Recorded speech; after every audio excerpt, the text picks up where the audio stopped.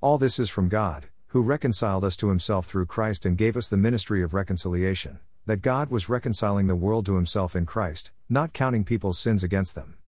And he has committed to us the message of reconciliation. We are therefore Christ's ambassadors, as though God were making his appeal through us. We implore you on Christ's behalf, be reconciled to God. God made him who had no sin to be sin for us, so that in him we might become the righteousness of God. 2 Corinthians 5:18-21. What a wonderful thing the Lord has done for us. He has reconciled us to himself through Christ, verse 18. What a wonderful privilege the Lord has given to us. He gave us the ministry of reconciliation, verse 18. He has committed to us the message of reconciliation, verse 19. First, there is reconciliation. This is the work of God. Second, there is the ministry of reconciliation and the message of reconciliation. This is the ministry and message that have been committed to us.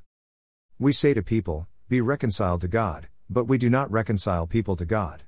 All that we do is pass on the message that has been given to us, and pray that the Spirit of God will work through the words that we speak to the people.